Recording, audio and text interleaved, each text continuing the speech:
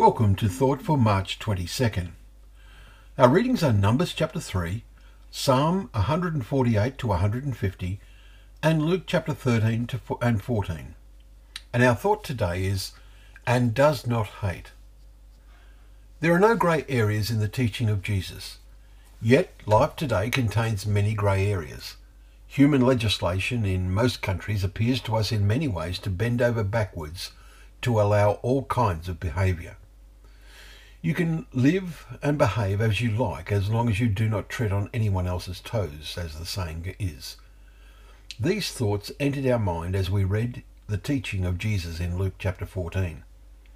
It tells us, "Now great crowds accompanied him," verse 25.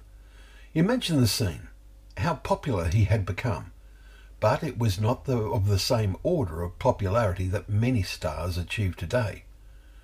But suddenly Jesus is very challenging in a personal sense.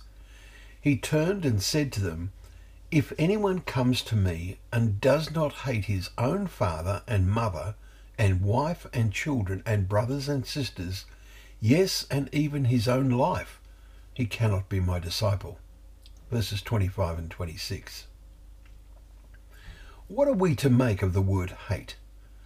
The Greek word occurs 42 times in the New Testament and is always translated as hate, hateful, or hated, etc. in the Authorized Version.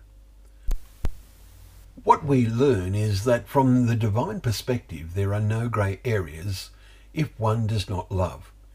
Then one is counted as hating.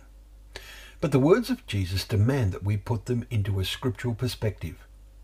Nowhere in the New Testament do we find the word opinion, yet our world today uses it abundantly. The context in which Jesus uses the word hate implies he counts some things, many things, as of no importance. In following in his footsteps to come after Christ, we must see life's values, or lack of them, as he sees them. We need to each ask ourselves, what is of first importance in my life? If we are really following Christ and putting his principles into practice in the way that we live, then this will direct the decisions we make. This will totally push to one side all other things we think of and do. They will have no priority in our planning. Look at the parable Jesus tells immediately after giving this challenging teaching in verse 27 to 33. What kind of tower are we building? Is your life, is mine, like building a tower? As we build using the material Jesus and his Father supplies, we get to see the meaning of life from the divine perspective with greater and greater clarity. We must each ask ourselves today, how is my building going? What sort of view am I now getting of life?